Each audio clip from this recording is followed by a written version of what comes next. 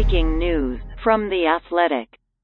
This is Michael Beller and Jake Seeley with some breaking news at The Athletic. Le'Veon Bell has signed an incentive-laden one-year deal with the Kansas City Chiefs. Just 48 hours ago, this guy was liking tweets as a member of the New York Jets about how he was being misused, and now he finds himself in one of the most potent offensive attacks in football. Jake and I are here to talk about this from a fantasy perspective. So, Jake, I put the question to you first. Of course, Clyde Edwards-Helaire, a couple of months ago, people were ready to make him a mid-first-round pick. Hasn't quite lived up to that billing with a ton of volume, and now he welcomes in Le'Veon Bell. What's your read on this situation now in the Kansas City backfield?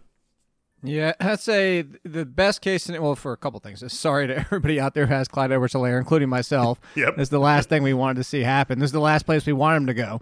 But the truth is Clyde Edwards-Helaire, for what you said at the top, he wasn't providing the first-round value like a lot of people expected, mostly just because he's struggling in the short yards. But if you look at who Clyde Edwards-Helaire is, look at the size of him. He wasn't supposed... I don't understand what Aaron Reed was doing, running him up the gut as much as he did, even at the goal line. Like, get him in space at the goal line. So I say all of that to say they talked about bringing DeAndre Washington back to the active roster. I don't remember exactly if they put him back inactive on this past Sunday, but either case, the point is that they weren't impressed with Darrell Williams. They weren't impressed with Darwin Thompson, so this was a connection that was made. You think or would think Bell is going to be involved more than what we've seen from Andy Reid. Andy Reid has typically been 70, 80, even 90% sometimes using his main running back. But last year he showed he'll go away from that. I think he will, and I think you're going to look at, I say best case scenario, Mike, is what I put on The Athletic, is that we can hope, this is Eckler and Kelly for the Chargers, before Eckler got hurt, obviously. But in that range where Eckler was fringy RB1, Kelly was a fringy RB2, 3, and that's what we have going forward. That's your hope. The obvious worst-case scenario is what if Bell ends up getting 60 to 70%, and now Clyde Edwards-Helaire is just a change of pace running back. Yeah, so let's take a look at this from the standpoint of someone who hopefully did not hastily cut Le'Veon Bell after the Jets released him. We were out there advising you not to do that, and pretty much everyone was. So hopefully you didn't do that. Now you've got Le'Veon Bell moving over to the Chiefs. This likely goes without saying, but he won't be suited up this weekend or this Monday when the Chiefs take on the Bills. That would be the case even in a normal season, but he's ineligible because of COVID-19 protocols across the league. He's still got to pass a couple of tests there before he's able to even suit up. But have to imagine after that, he will be right out there for the Chiefs. Running back, run schemes are pretty much universal across teams. Hit this hole, hit that hole, and so he could pick that up really quickly. Obviously, he's going to have to prove himself capable of picking up the passing down schemes for this team as well, but a veteran like Bell, who's always been adept at that, shouldn't take him too long. So now you're looking at this for Le'Veon Bell. What is the most realistic scenario do we think here? Because I just can't see either one of these guys running away with the job at this point, right? I don't think CEH is totally going away. I don't think Bell's coming here and overpowering him. At the same time, they made this move for a reason, as you already said. So are we thinking of Bell as can he be a double-digit touch per game kind of guy for the Chiefs going forward? I think he can. I think if I had to put my odds out there, like if it was a Vegas and what are the touches going to be? The odds I think are the Eckler situation with Kelly that I brought up. I think the odds are that you still see Clyde Edwards-Helaire in the, I'd say 12 to 16 range most weeks, and that you see Le'Veon Bell in the 10 to 14. So decent amount of touches. You get over 20 combined between the two of them. Slight edge to Edwards-Helaire. Le'Veon Bell is going to get the more value touches because he's going to be the goal line back. You would assume. Again, these are what I would say is the assumption, especially also because Le'Veon Bell is a better pass blocker, even though, Edwards-Helaire hasn't been out there a ton for the opportunities, but size alone, and Le'Veon Bell is also just a good pass blocker. So that would be I would say my highest bet. I can see a scenario where it is Bell and Edwards-Helaire is mixed in as the pass option more than Darwin Thompson was, more than Darrell Williams was.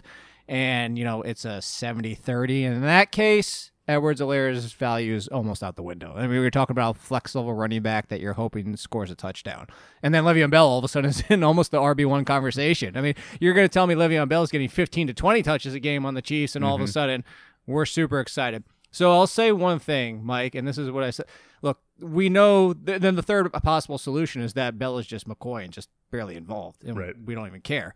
I don't think that seems the least likely to me, but I will say this. If you are a trader, if you are trading out there, it's also unlikely that Bell starts even practicing until next week because we had that whole situation with Freeman. You need 5-6 days for the testing. So this is what I said.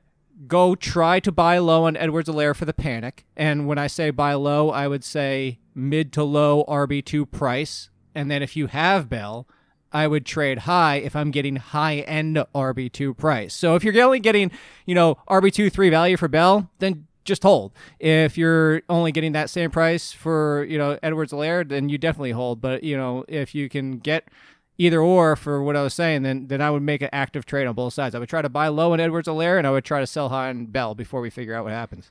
Feels like they end up falling in between there, in between the extremes. Like it could be a very pure timeshare between these two guys. Jake, I'm going to put you on the spot. I do a lot of these shows with you. I know that you don't love having to try to project these things before you're able to run the numbers, but let's just imagine a world 1 week from now when we are talking about week 7 rankings. Chiefs play the Broncos. If this does play to the script that we expect it to play to, and again, that'll be the first time we see Le'Veon Bell in a Chiefs uniform, where would you imagine that these guys end up in your first blush rankings with them now as teammates?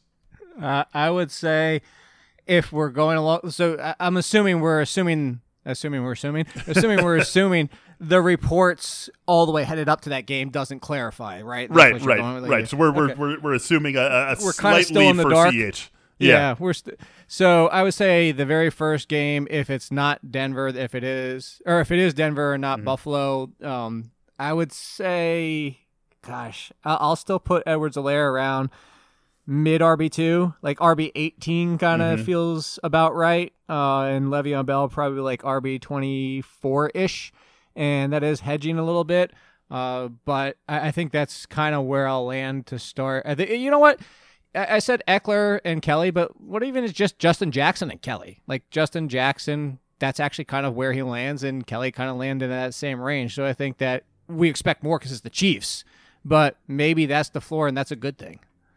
Huge news coming out of the NFL. Le'Veon Bell joining the Chiefs. This would have been super exciting a couple years ago. You take that Le'Veon Bell, put him on this Chiefs offense. There would have been no doubt about his fantasy value. There is some doubt now joining this Chiefs team with Clyde Edwards-Helaire there, but we know this is something we are going to be watching very, very closely. This might be your last chance for a 20-touch Clyde Edwards-Helaire this week, so take it while you can get it. Keep an eye on this Chiefs backfield and maybe get active in your league's trade market.